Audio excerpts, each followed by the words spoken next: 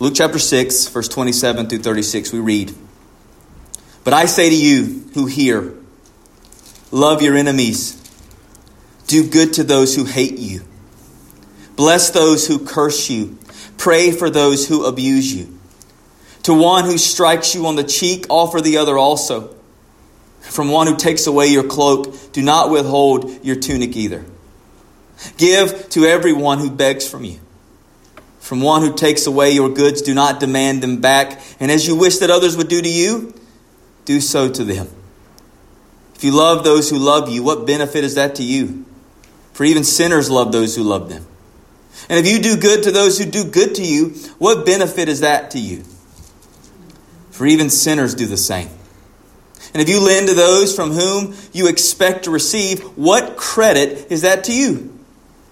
Even sinners lend to sinners to get back the same amount.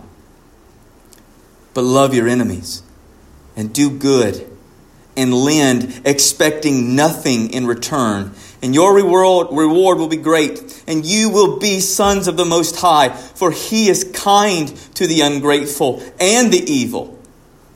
Be merciful, even as your Father is merciful." Oh God, help us this morning. God, you got to open hearts. You've got to open ears. Lord, I pray that you would remove all the attempts that we have to try to qualify our way out of this text. Because that's what we want to do. The flesh wants to find ways around it. It wants to say like the rich young ruler, "Lord, we have done these things." Jesus, show us where we fall short. Not as a means of the basis of our salvation, but as a means to be greater reflections that we're sons and daughters of the living God. That you would be so radically glorified by the supernatural love that is the defining mark of your people. Lord, you've got to help us this morning. You've got to move upon our hearts. So God, everywhere that the flesh wants to just repel itself from this, that's where it seeks to move away and to flee away, and our mind seeks to qualify and try to lessen the intensity of which Jesus speaks here. Lord, I say that you would prune it away, and that you would let it land heavy on our hearts to live for greater love and greater glory for you. So Lord, we praise you and thank you. Help us now. Separate the bone from sinew by the sharp sword of your word, and pierce us with it, that this love might radically mark your people. We say this in Jesus' name. Amen. You may be seated. Jesus, in the opening of this message, has taught us where true blessedness is found. True blessedness is found in what Christ says, not what the world says. Christ has shown us that in Him, our present condition is not our final conclusion. And if you've come to Him by faith, if you are poor, yours is the kingdom of God. If you are hungry now, you shall be filled. If you weep now, you shall laugh. If you are hated and excluded and slandered and spurned as evil for on account of the Son of Man, rejoice in that day, for great is your reward in heaven. When you fully come to believe what you have in Jesus, it won't just change the way you think. Jesus now shows us that it will change the way you live. When you really believe that you are fully blessed in Him, that yours is the kingdom of God, that your reward is great in heaven. So when you are filled with faith and hope in the promises of Christ and the blessings of Christ, it's going to change how you live. And if it doesn't change how you live, you don't know Jesus. If it doesn't change the way you live, you have no idea of the blessedness you have. If it doesn't change the way you live, you are not in the kingdom of God, because the kingdom of God is not in you. You cannot have an encounter with the living God and your life not be transformed. You cannot be touched by Jesus and the fingerprints of His glory not be seen on your life.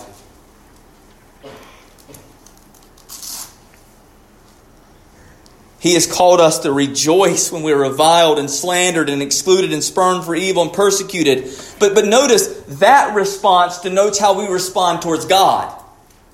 So we rejoice because we rejoice to be counted worthy to suffer on the account of Christ. It's an act of worship, praise, celebration, leaping for joy. That denotes our response towards God. But now, Jesus explains how we are to respond to the ones who actually do that stuff to you.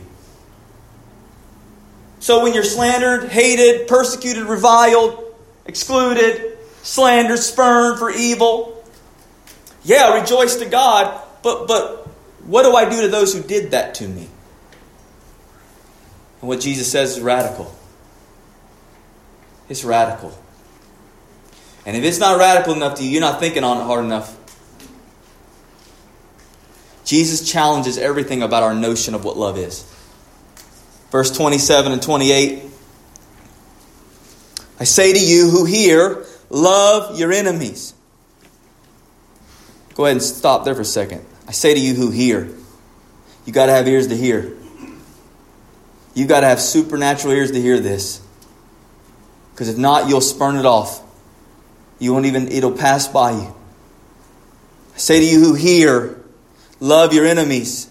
Do good to those who hate you. Bless those who curse you. Pray for those who abuse you.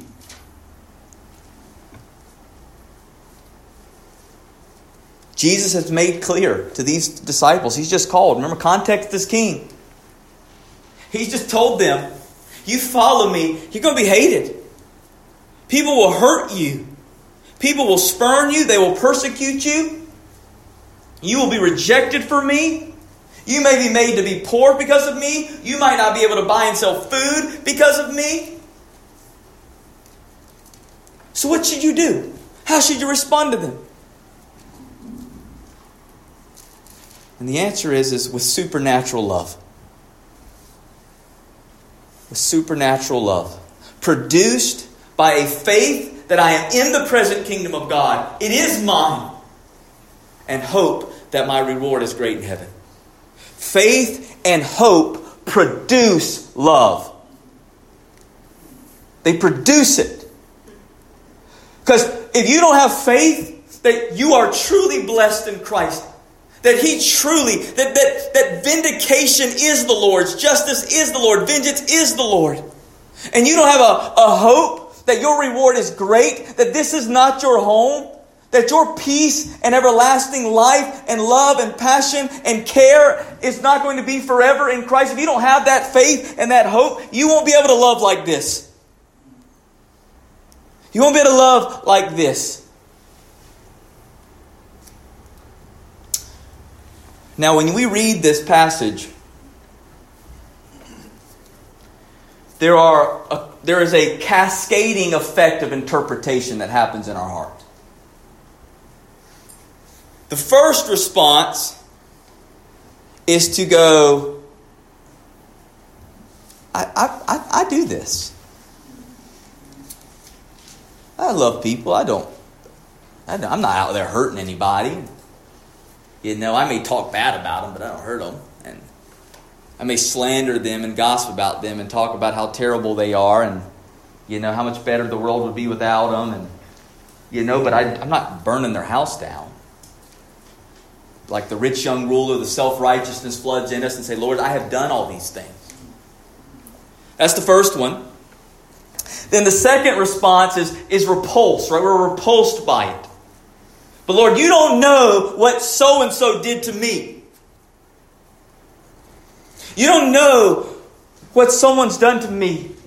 How can I love them? And you see the problem with this interpretation where our minds are going is we're starting already in our mind to identify who our enemy is. So the first thing we do when we read it is we start going, oh yeah, that's so-and-so. That's so-and-so. That's so-and-so. All right, Lord, I guess I could just grin and bear and go love so-and-so. Grin and bear and go love so-and-so. We already start writing the list on our heart of who those enemies are.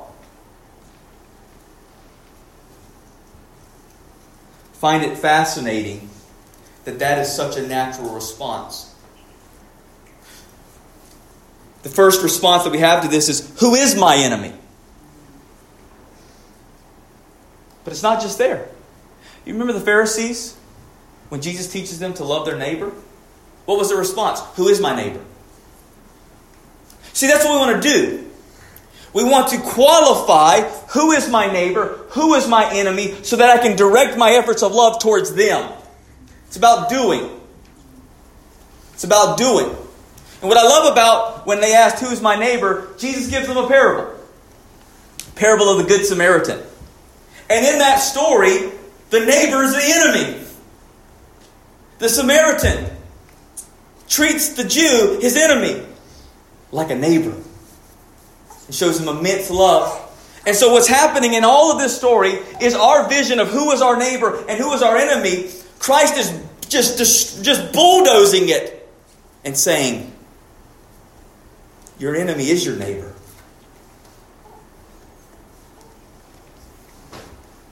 We so often want to just start qualifying who is our enemy. And that says more about us than it does the Lord. The radical form of love, supernatural love, is not produced by knowing who your enemies are. It's produced by knowing what your God has done for you when you were His enemy. This call to love shouldn't be driven by the extent to what our enemies have done or who our enemies are. The extent to follow through with this call to love is based upon who's giving the command and reflecting upon the fact of what He has done for you who were once His enemy.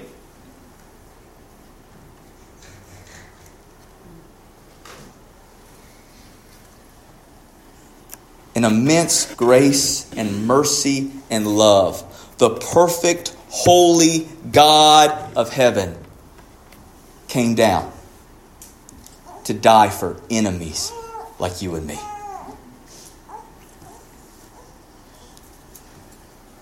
And the problem is the moment we start getting repulsed by this command, it's because we're thinking more about us than we are about Him.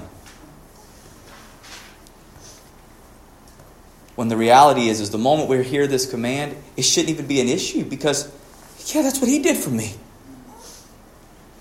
Of course this is how His people should be. Because that's what we are marked by. We are the product of immense, eternal, supernatural love, and therefore we should be reflectors of it. The word love here is agapeo.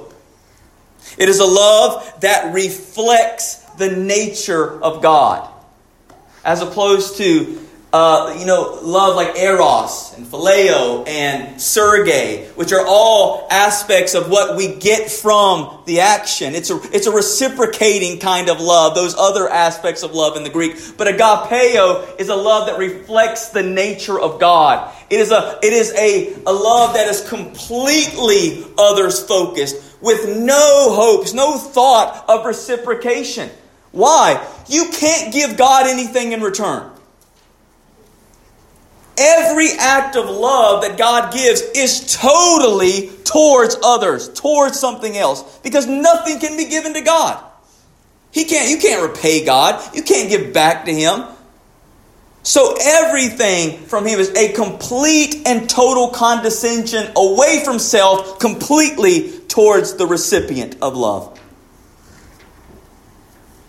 We are the result of that. We are the result. Those who were enemies of God, deep, depraved sinners at war with Him and His holiness. And yet, He loved us.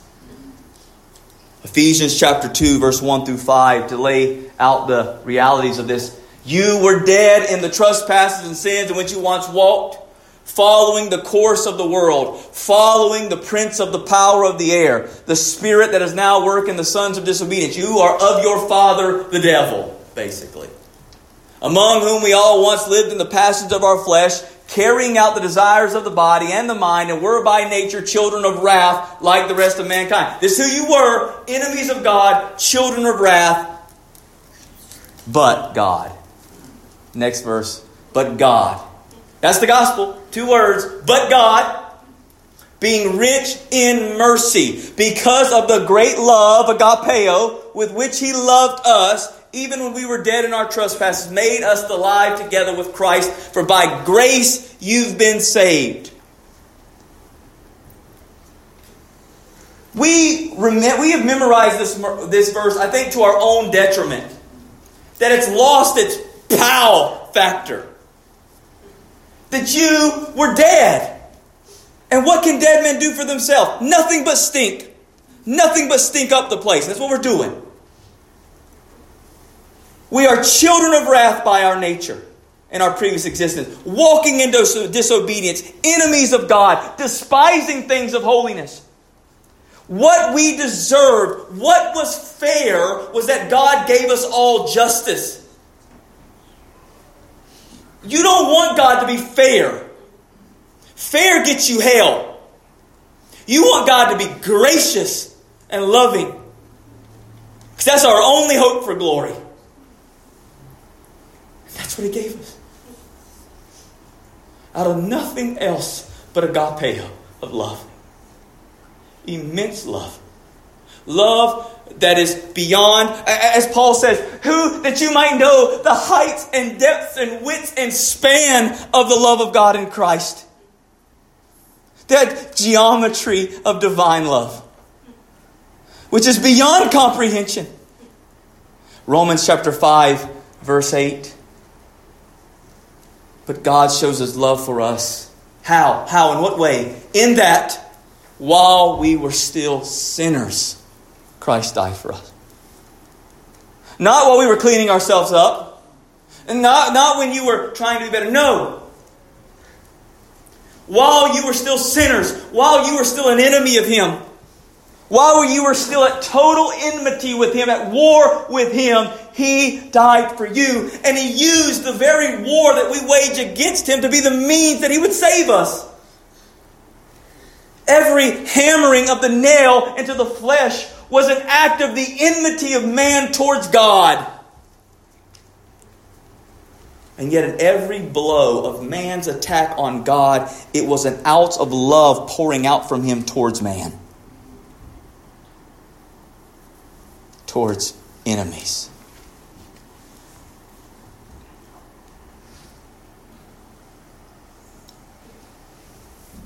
There was nothing we could give back to God. There was nothing we did to deserve that love. There was nothing at all that we could merit or obtain the favor of the Lord. And yet, in radical, infinite, condescending grace, the God of heaven comes down, takes upon human flesh, lives the life we could not live, dies the death that we deserve, bearing our wrath imputed to Him upon God, bearing the wrath of God for our sin fully and completely upon Himself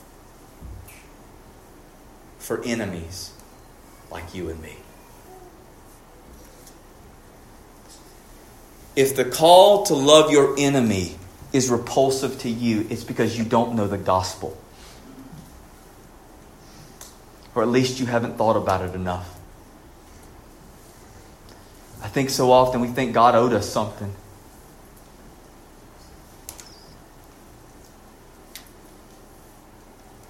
He didn't owe us nothing but hell.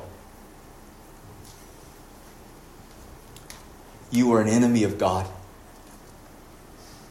Estranged at every corner. Every fiber of your being tainted with a force that is repulsive to a holy God.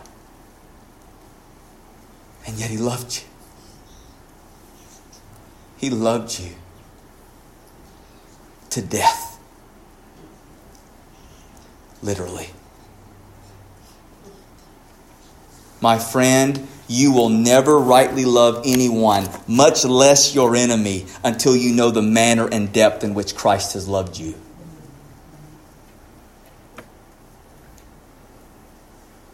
And when you truly reflect upon what He did for you and what you were to Him and the fact that He saved you as an enemy, you'll never know what it is to just look upon people with immense love. Jesus makes very clear in this text, though, love's not a feeling. Love is an action. A condescending action from self to others. An emptying of self to others. With no thought as to what I'll get back. It's an emptying of myself, of my pride and my vanity and my selfishness, of everything that you might be able to do for me and get back for me in return. It is an emptying of self towards others.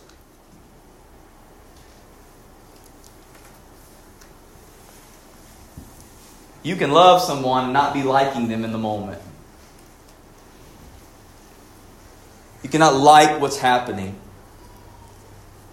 But it doesn't at all touch the way that you love everyone. Emptying of yourself for the sake of others. And so, he says, how does this love look? Do good to those who hate you. Think of Romans chapter 12, verse 19 to 21. How do we do that? How do we do good to those who hate us?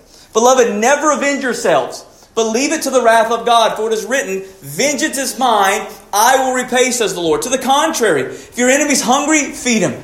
If he's thirsty, give him something to drink. For by doing so, you'll heap burning coals on his head.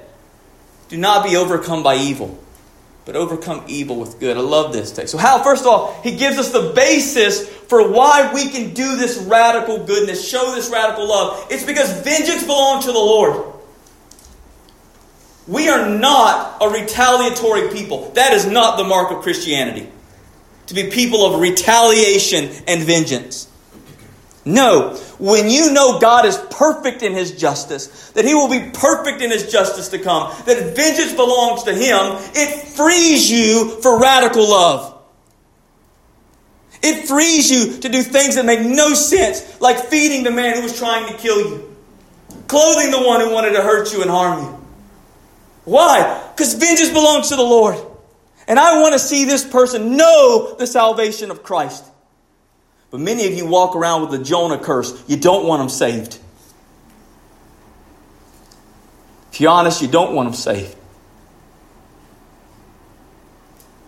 You don't want to do anything. You don't want anything to do with them here. So what makes you think you want to do anything with them in heaven?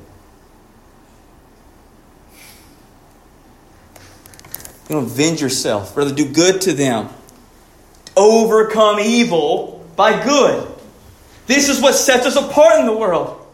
This is what marks us out as radical and weird. This supernatural love that is meant to be the defining mark of His people. You shall know them by their love.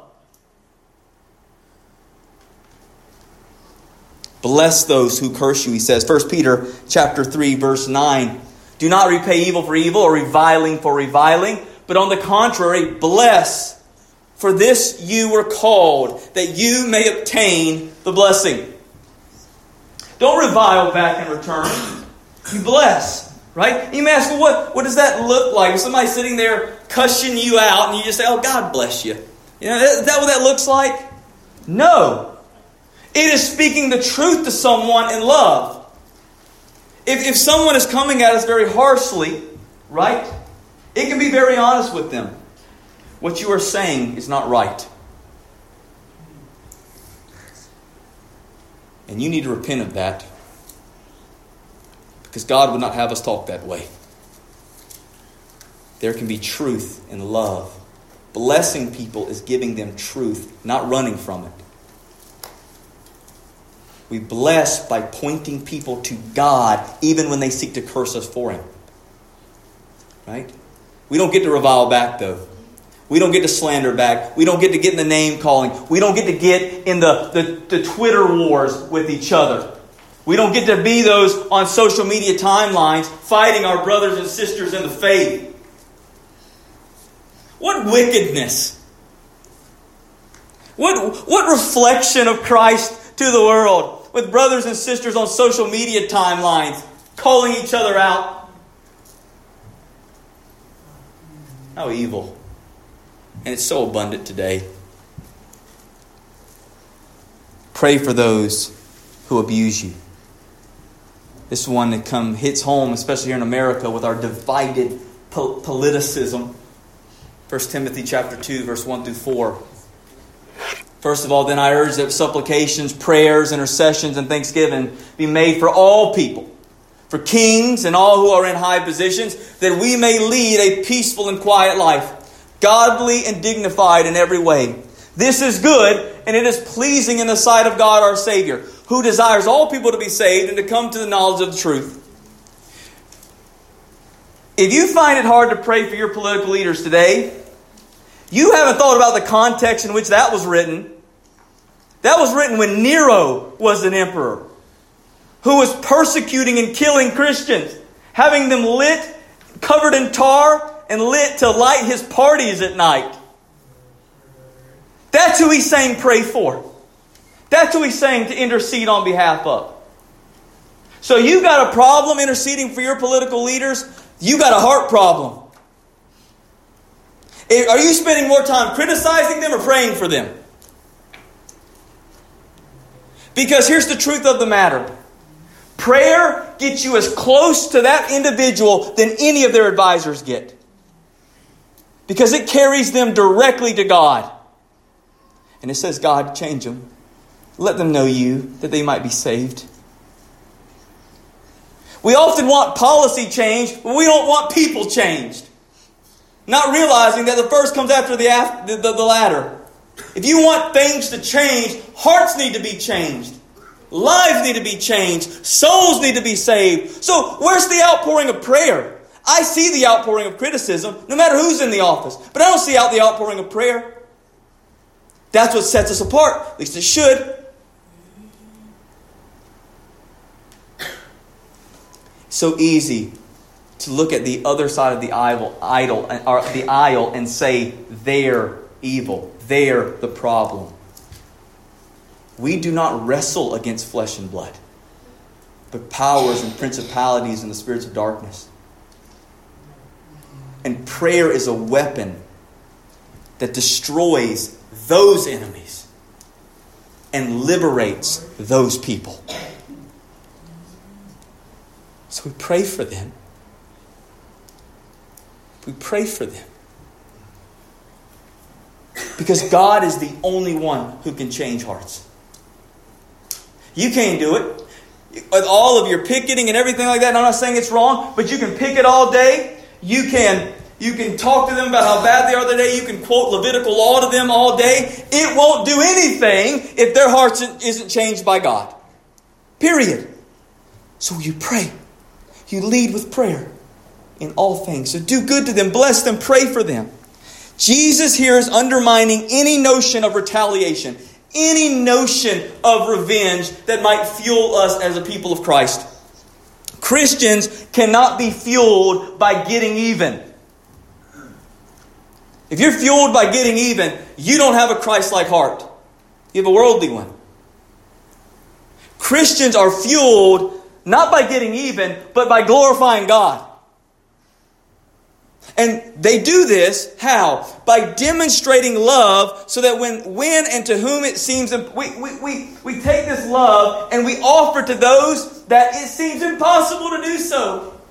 Everyone else is fighting. Everyone else is divided. What is different about you people?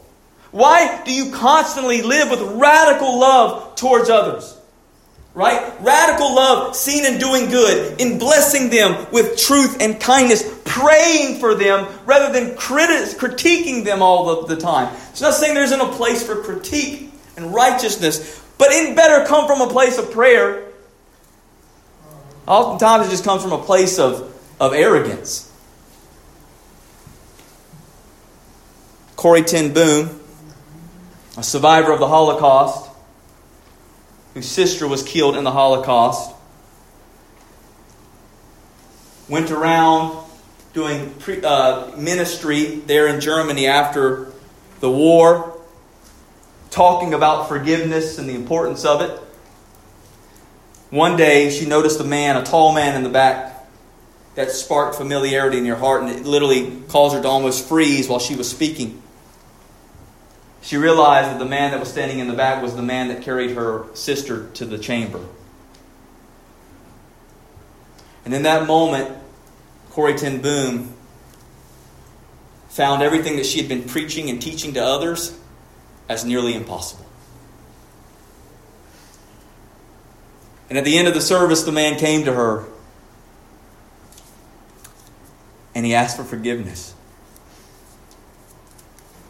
And she said everything in her repulsed against it.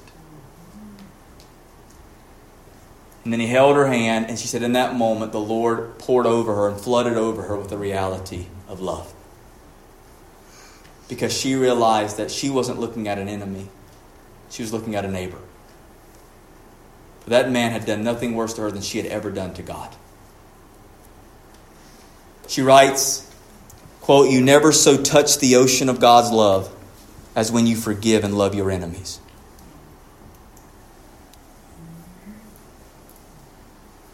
We are called to be a radical people. I've said that and I'll keep saying it. You'll see it over and over again through this teaching of Jesus. A peculiar, set apart, holy people that are so radically different from the world. And that always flows constantly out of the reminder of what He's done for us. So I know that right now he's hit a nerve with his audience. And now he amps it up by giving them examples. Really what seem to be extreme examples. Verse 29, he gives the first one. "To one who strikes you on the cheek, offer the other also." And he stops there. So this is amazing to me. Is Jesus saying, right, just stand there and take getting beat up? Just be passive in life. Be a doormat. Take abuse over and over again. Try to do nothing to better your situation. No. That's not what this idiom is. It's an idiom, a part of speech, a teaching, right? To slap someone in this culture, it was an act of shame. It was to put shame on someone. And remember, what is the context? When people do this to you on account of me. So in other words, when you are hurt and shamed for me, when someone seeks to slap you on account of my name's sake, give them the other cheek also. This is a text that demonstrates the honor of one who will not be brought down to the standards of his oppressor.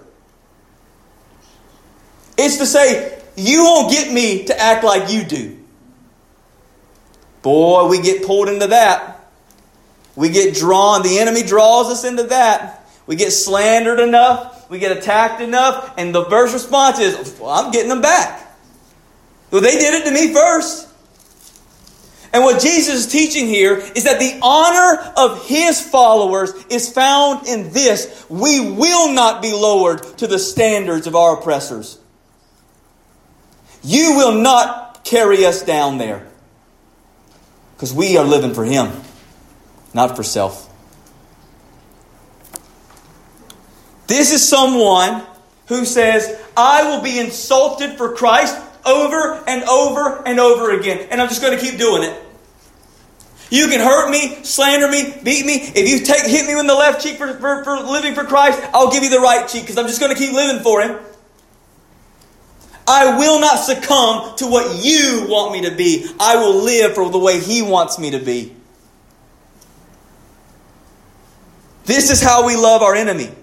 Little by little, demonstrating to them that Christ is worth enduring anything they throw at us. Why do you think they oftentimes poke at you? They want to see you give in. Why do you think they poke you? Why do you think the enemy constantly pokes you and hits you? And usually it's with people that are closest to you. He wants to see you collapse. That's what they want to see. They want to see, is this Jesus really worth standing for? Is he really worth compromising your standards? Because that's what happens. That's why you're under a radar. You're under a target.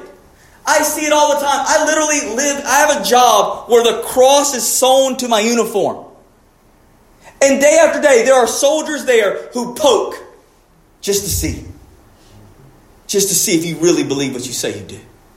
How will you respond to this? And they've said some really off-the-wall things. But how will you respond? How will you respond? Will you lower yourself to their standard? To be accepted? To not feel that pain anymore? Or will you say, here's the right cheek also? The best example of this, Acts chapter 5, verse 40 through 42.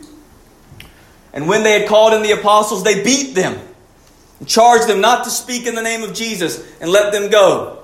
Then they left the presence of the council, rejoicing that they were accounted worthy to suffer dishonor for the name. And every day in the temple and from the house to house, they did not cease teaching and preaching that the Christ Jesus. Did they go and get a mob and say, we're going to go beat these guys up in the Sanhedrin? These are some young fishermen. They could probably go take these old scholars out. Let's go get our team and go fight them. No. They go away from there having been beaten on the left cheek, and they turn to them to right, saying, we're going to keep preaching. You won't get us to succumb to your standards. Why? Because we're a heavenly people, not an earthly one.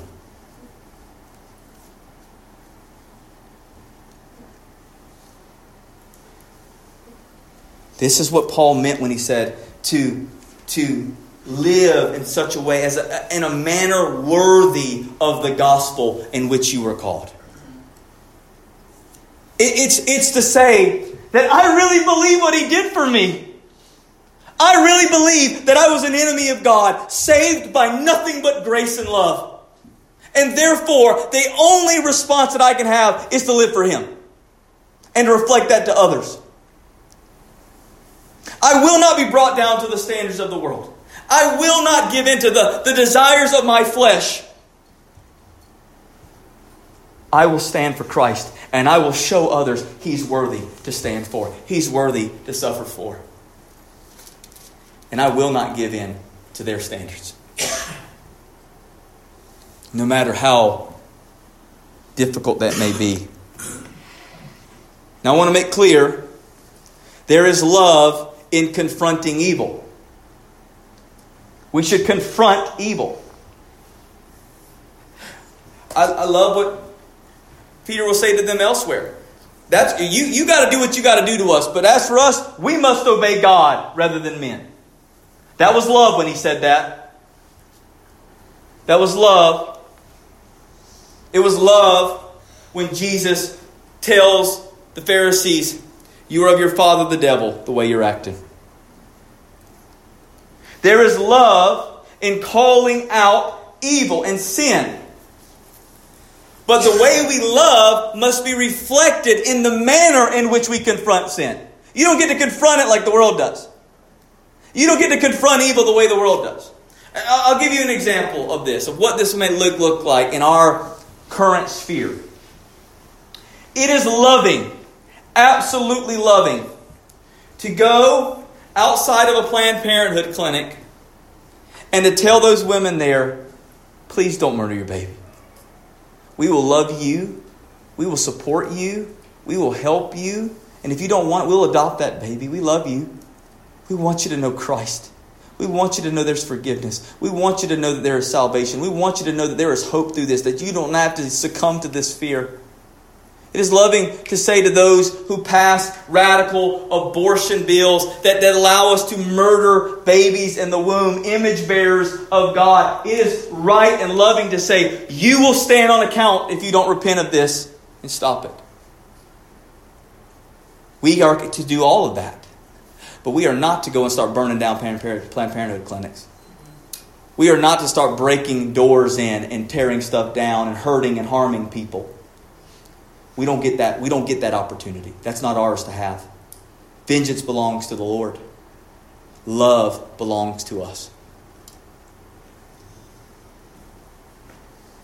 And this goes in so many other spectrums as well. Love is not merely passively allowing abuse to happen, but love shapes the way we confront it when it does happen.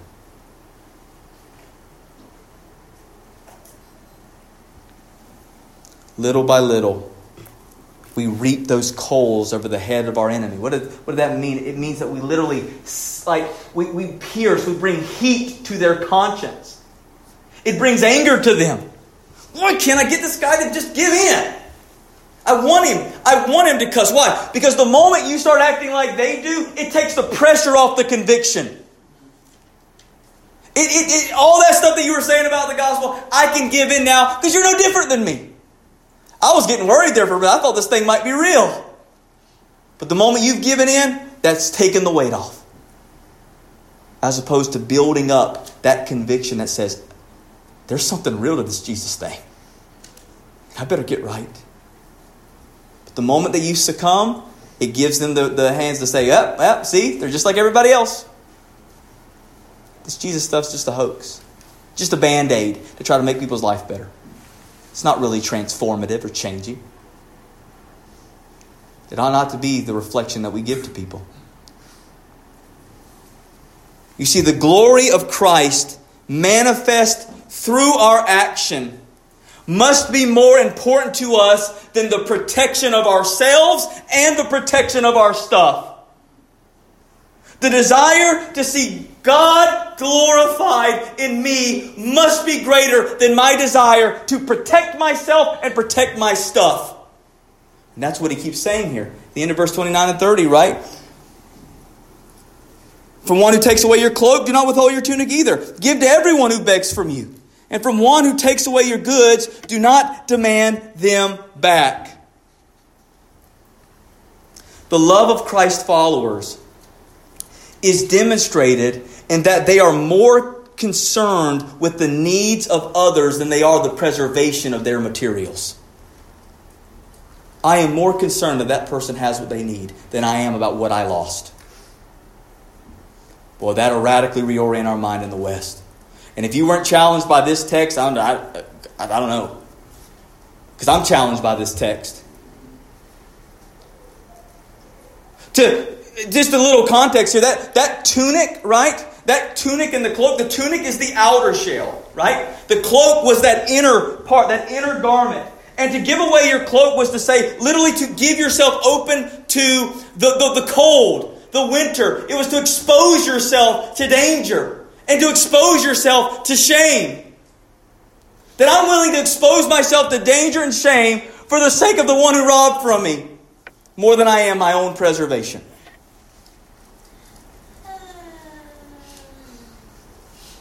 Don't let the qualification start happening.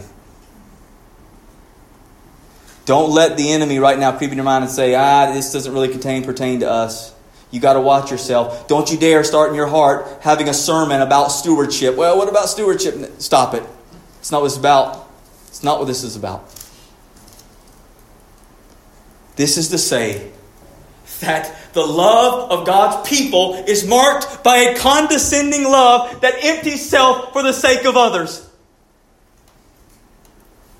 It's not about being stupid. It's not about just not thinking anything about where you're at. It's about saying that my heart is so radically caught up in the glories I have in Christ that my primary purpose is to see others receive the blessings that He has, that they might know Him, as opposed to my own self-preservation.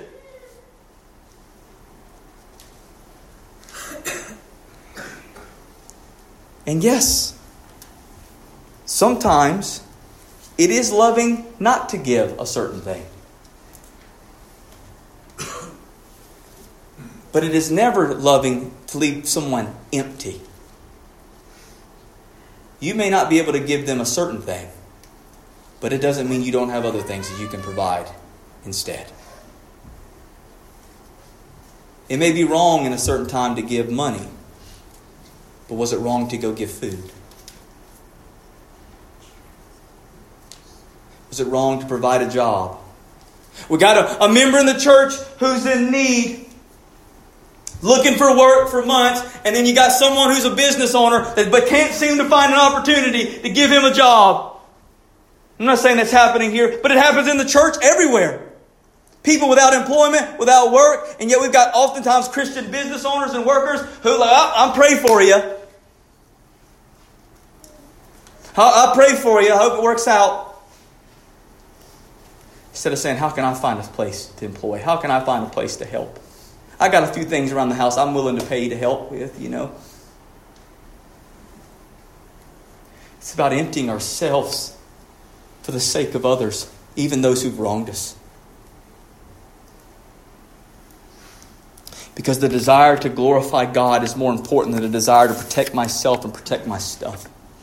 Well, what if they take from me again? And what if I'm abused? I promise you, you won't care about it in heaven. All the times you were wrong or someone took advantage of you, you won't think about it one moment in glory.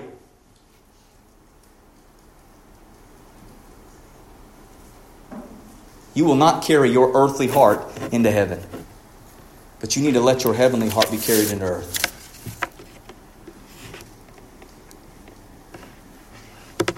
The teaching is that our love and grace towards others is not based upon what they have done or what they can do for me.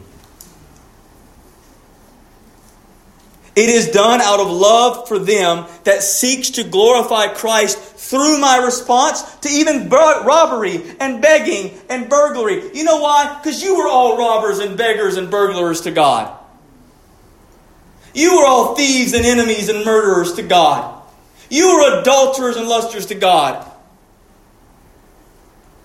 And yet He has lavished upon you every good gift in Christ Jesus.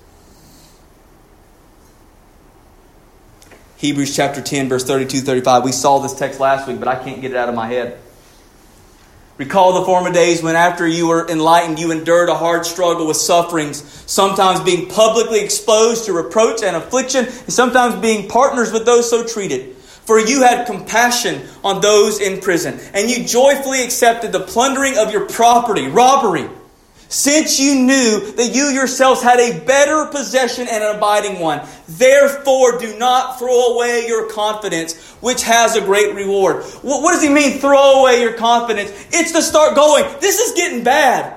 We're losing stuff. He's really not worth following. Because that was the problem with the book of Hebrews.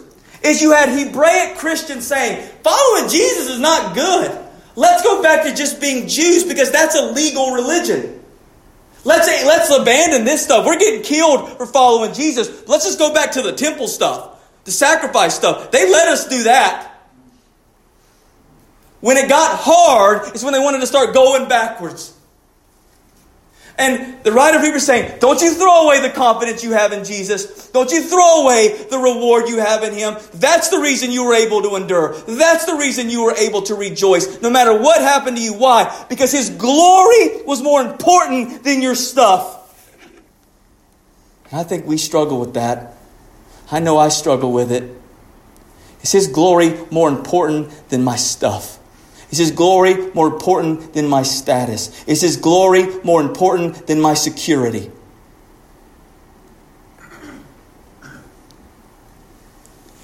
And so here's the golden rule. Verse 31. And as you wish that others would do to you, do so to them. Notice, as you wish others to do. Got nothing to do with what they're doing.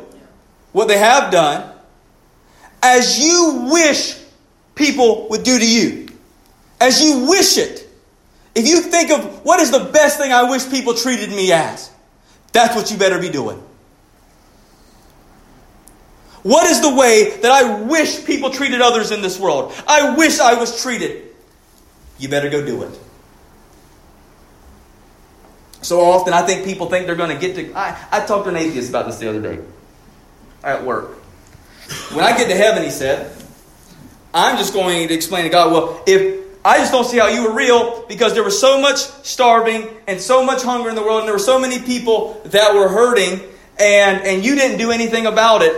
And I said to him, well, God's going to look at you and say, what did you do about it? So easy for us to look at the reproach of the world and blame it on God instead of saying, we're the product of this. We're the problem. So as you wish others would do. If you want to see a world where people love each other, where there is not divisiveness, where there is an embracing and care and mutual love and support and immense fellowship and community built, it starts with us. Our whole purpose of existence, the reason Christ has left us in the world, is to show the world there's something different. There is a radical community who does what we wish people would do.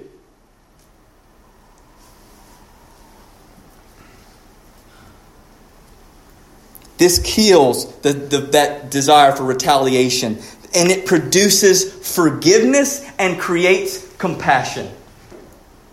When you would do as you wish people would do to you. That's how you ought to think. What is the way in which you wish everyone treated you? Go do likewise.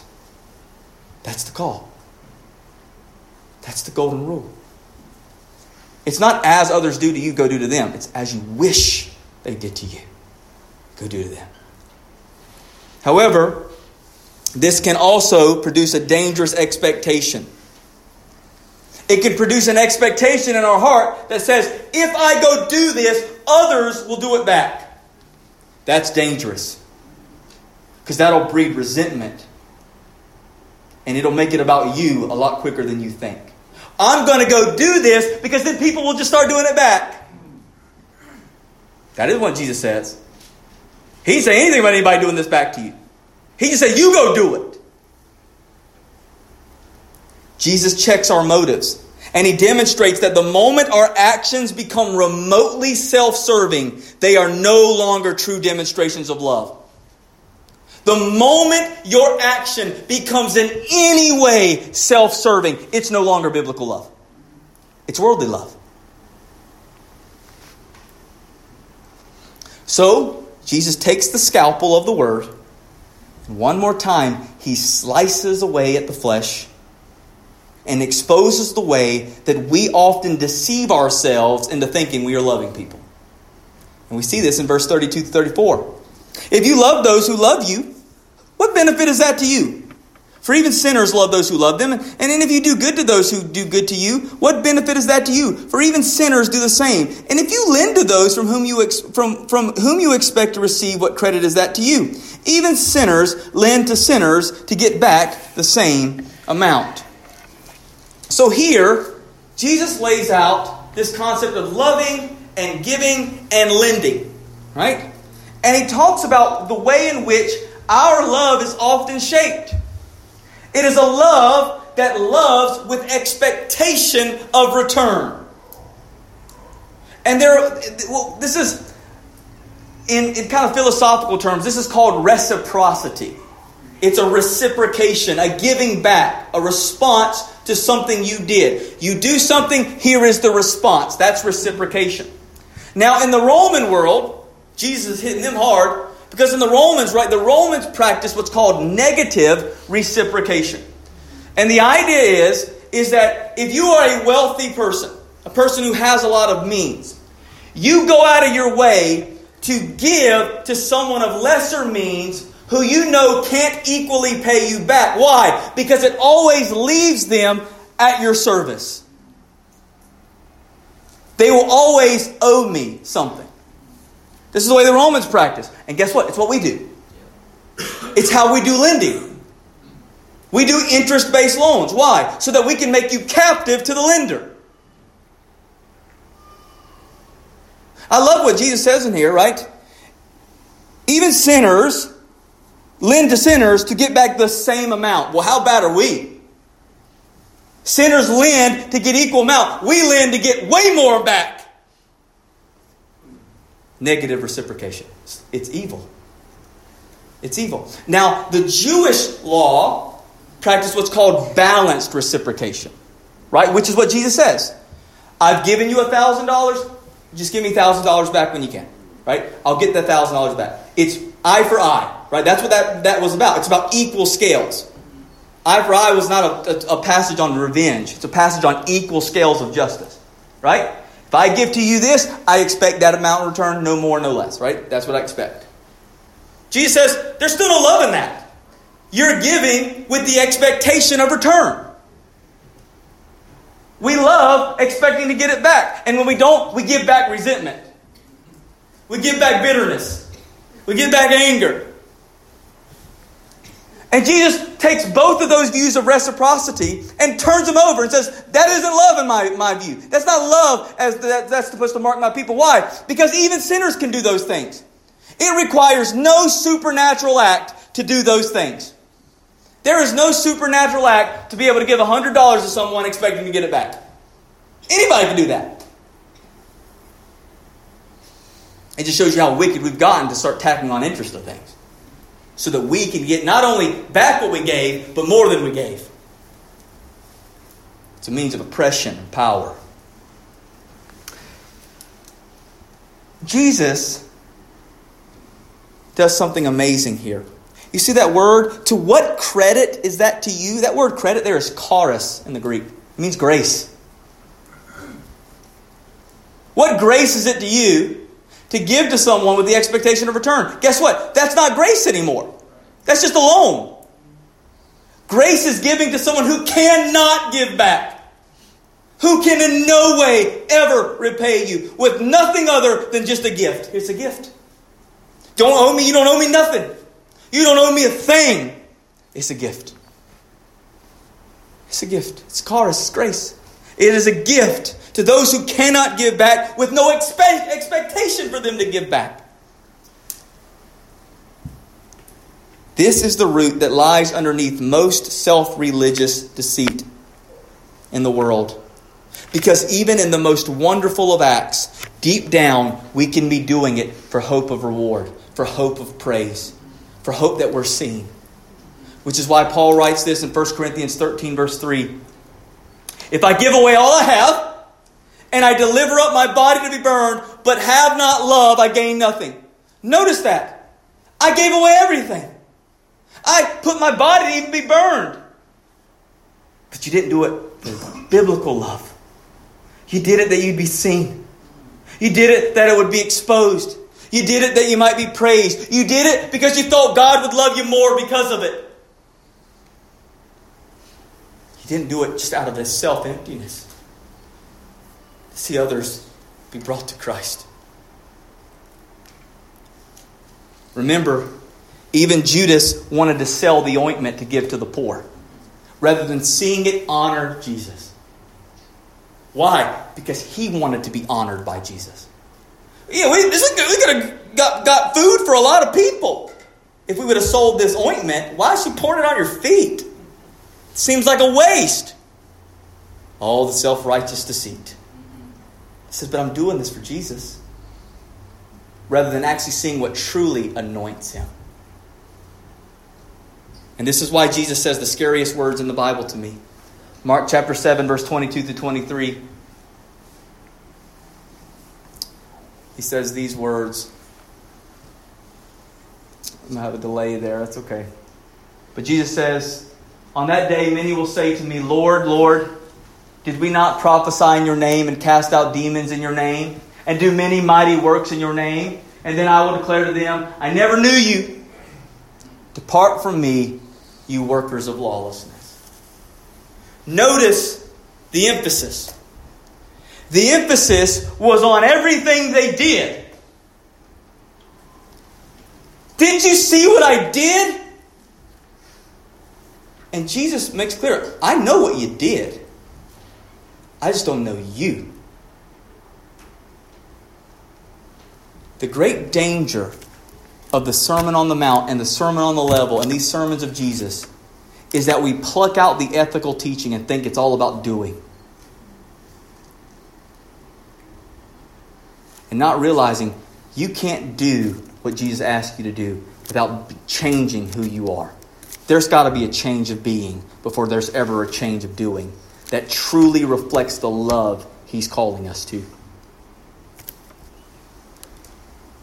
The initial impulse is to walk away from here today thinking that this call to love is all about doing. If I just go out there and do this more, then that's going to be it. I just need to start doing more stuff for people, and I just need to start doing this. You've already missed it if that's the case. The love that Jesus calls us to is not about going out here and doing acts of love. It's being loving. It's not going out here and doing acts of mercy. It's being merciful. There's been a change in my being that produces this kind of fruit. So leave here today not praying, God, let me be doing more. Pray, let me be more loving, be more merciful. I want to change here, so that I don't deceive myself, when in reality I'm still wanting to do it for me. And this is what he brings home in verse 35 and 36. But love your enemies and do good. Lend expecting nothing in return, and your reward will be great, and you will be sons of the Most High, for He is kind to the ungrateful and the evil. Be merciful, even as your Father is merciful. Love your enemies, do good, lend expecting nothing in return. Your reward will be great. And notice, and you will be called sons of the Most High. This is the point I want us to take away today, the main point in all of this teaching. The supernatural love and mercy that Jesus calls us to can only be produced through a supernatural relationship with God, who is Himself love and mercy. You ain't going to be able to walk out of here just doing this better. You got to be transformed. You've got to have been born again. Because this kind of supernatural love can only come from a supernatural birth. You've got to have a brand new heart. And this is what he means by you'll receive a great reward and you will be called sons of God. Is he saying that if we go and do this stuff, then we'll get to be called sons of God? No. You can't earn sonship. You can't merit sonship. Like no one comes in my house and says, if I work for a couple days, can I be your son? No, that's not how it works. Right? Sonship comes through adoption. Sonship comes through new birth. So, what this is saying is, it's not that this kind of love, if I go and do this kind of love, it will be a prize for my sonship. No, it's doing this kind of love will be proof of my sonship. If you live this way, you shall be called sons of God. Why? Because that's who you'll reflect. You'll look like a chip off the old block when you reflect your Father's love. That's what the call is here. Loving with this kind of supernatural love is not a payment to enter the kingdom of God. It's proof that the kingdom of God has entered into us. That being has changed. And as such, we have become God's children. Why? Because of the reflection of our Father is being made manifest through our life.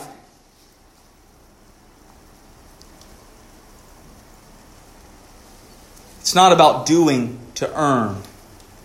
It's about we've become, therefore we do. Existence flows from a changed essence. Our essence, our being, our person, it's changed. And therefore the way we exist. Remember, we once were wrath, children of wrath. Essence changed, sons, therefore new existence. You love. You love.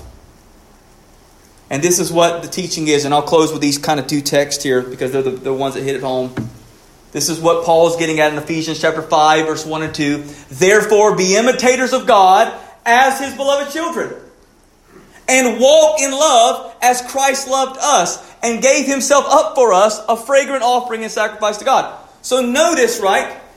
If you are to be children of God, sons of God, you must look like the Son of God.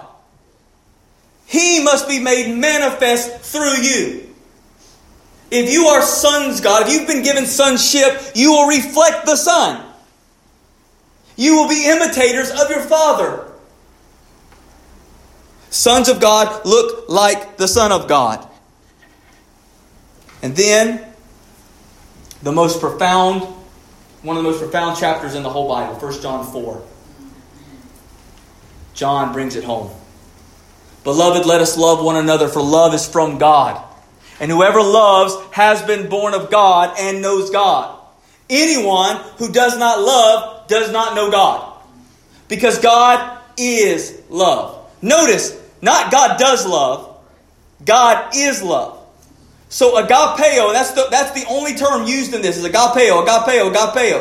God is love. Why? Because every action that He does benevolently towards men is never with any desire for reciprocation. He can't get back to him. It's always a condescending, emptying love towards us.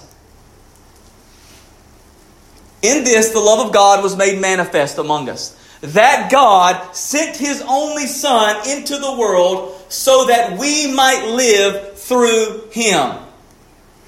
In this love, not that we have loved God, but that He loved us and sent His Son to be the propitiation for our sins. That's satisfaction for our sins. Beloved, if God so loved us, we also ought to love one another.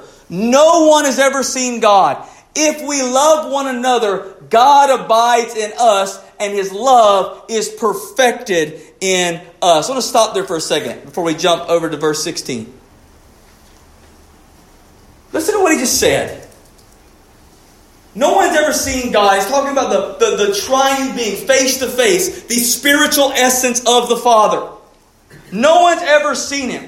However, He manifested Himself how? Through the sending of the Son, who demonstrated His love through that way. And now He perfects His love through our loving towards others. How in the world is the supernatural love of God in Christ perfected through His people? That should be the question you ask when you hear that. How can God's perfect love be perfected through us, loving? Well, here's how. It's because the sacrificial love that He redeemed us with now reveals itself blossoming in the fruit of our lives. We were children of perdition, children of wrath, who hated God, our enemy. Yet God, in immense supernatural love, changed us and made us into children of God who now love our enemies. And it's precisely that transformation in us that went from enemies of God to now lovers of enemy that makes absolutely clear God's love in Christ was not in vain. And that's how it was perfected in us.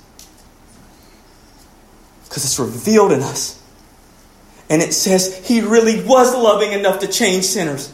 He really was loving enough to take enemies of God and make them lovers of enemies. Don't you see how important this is now? And he brings it home. Verse 16 and 19 of 1 John 4. So we have come to know and to believe the love that God has for us. God is love, and whoever abides in love abides in God, and God abides in him. By this is love, perfected with us, so that we may have confidence for the day of judgment, because as He is also, so we are in this world. There is no fear in love, but perfect love casts out fear.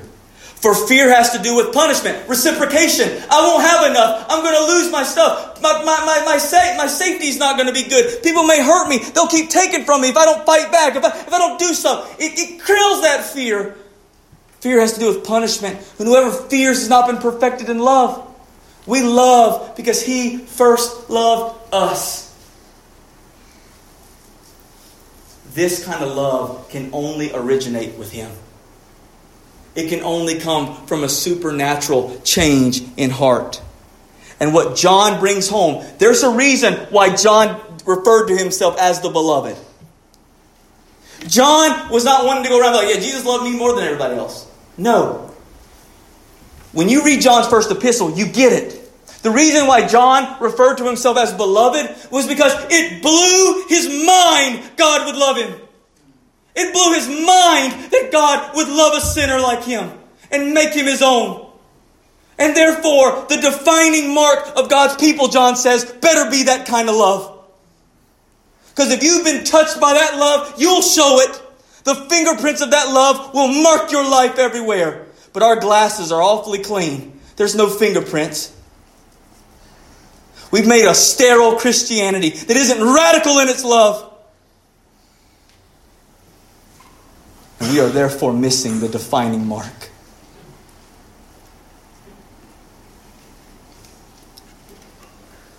The defining mark of God's people is the supernatural love flowing out of transformed hearts to even to those who've wronged us most. Because here's the truth, beloved. No one will ever wrong us even remotely close to the degree we've wronged God. And yet, He so loved. If love and grace do not flow out of our hearts, then it just is a reality that our hearts have never been touched by the God of love and grace. And so what should we do? My first friend, pray. God, make me this way. Don't show me how I can do this better. Make me this way. Make me so emptying where love is just the natural default response. Because it's not the default response. Make me so loving that that's the first thought. The thought of what others do and need. Take my love off of stuff and preservation and self and put it all on the desire to make much of you in my life. Make me loving. Make me merciful. You've got to do it, God. Secondly, look to Jesus. You've got to live with that pierced on your heart. Live with the cross pierced on your heart. Because if that cross is ever before you, the love of God is ever before you. And you will see constantly what your God did for you in love. And you will never be able to say, I cannot love this person. I cannot love and forgive this person. Because you have been greatly forgiven. Oh, how often we are like the wicked master, who though been forgiven of all of our debts, hold in bondage those who owe so little to us. It ought not to be for God's people. And lastly, love all others in such a way that others might receive the reward by looking to the Christ of whom you reflect. This love is meant for one single purpose. Everything that you do, the whole reason that you exist is to reflect Jesus. I hope you understand that. Your central, single purpose in all existence is to reflect the God who created you, to reflect the Christ that saved you. And this is the love that'll do it. So love your enemy in such a way that through your reflection of Christ, they might come to know Him. And know this, my friends. Love like this becomes a whole lot easier when you realize it's all about Him and not about you. Let's pray. Lord, I thank You for Your word. God, help us be more loving. Help us be more reflectors of the fact that we are sons and daughters of You. That Your love would so permeate us, that it would draw us and move us to action and greater acts of mercy and kindness, so that You would be made manifest in all that we do. So that Your love would flow out of us, so that the world would look at it and recognize that this love is otherworldly. It's supernatural. It is not possible to merely be wagered up in the hearts of men, but that it's flowing from the spring of Your love and Your grace. Let us constantly be reminded of the gospel. The fact that we were Your enemies, and yet You transformed us, making us Your sons and daughters. And therefore, now we are called to love our enemies, to be reflectors of You to this world. God, help us be that.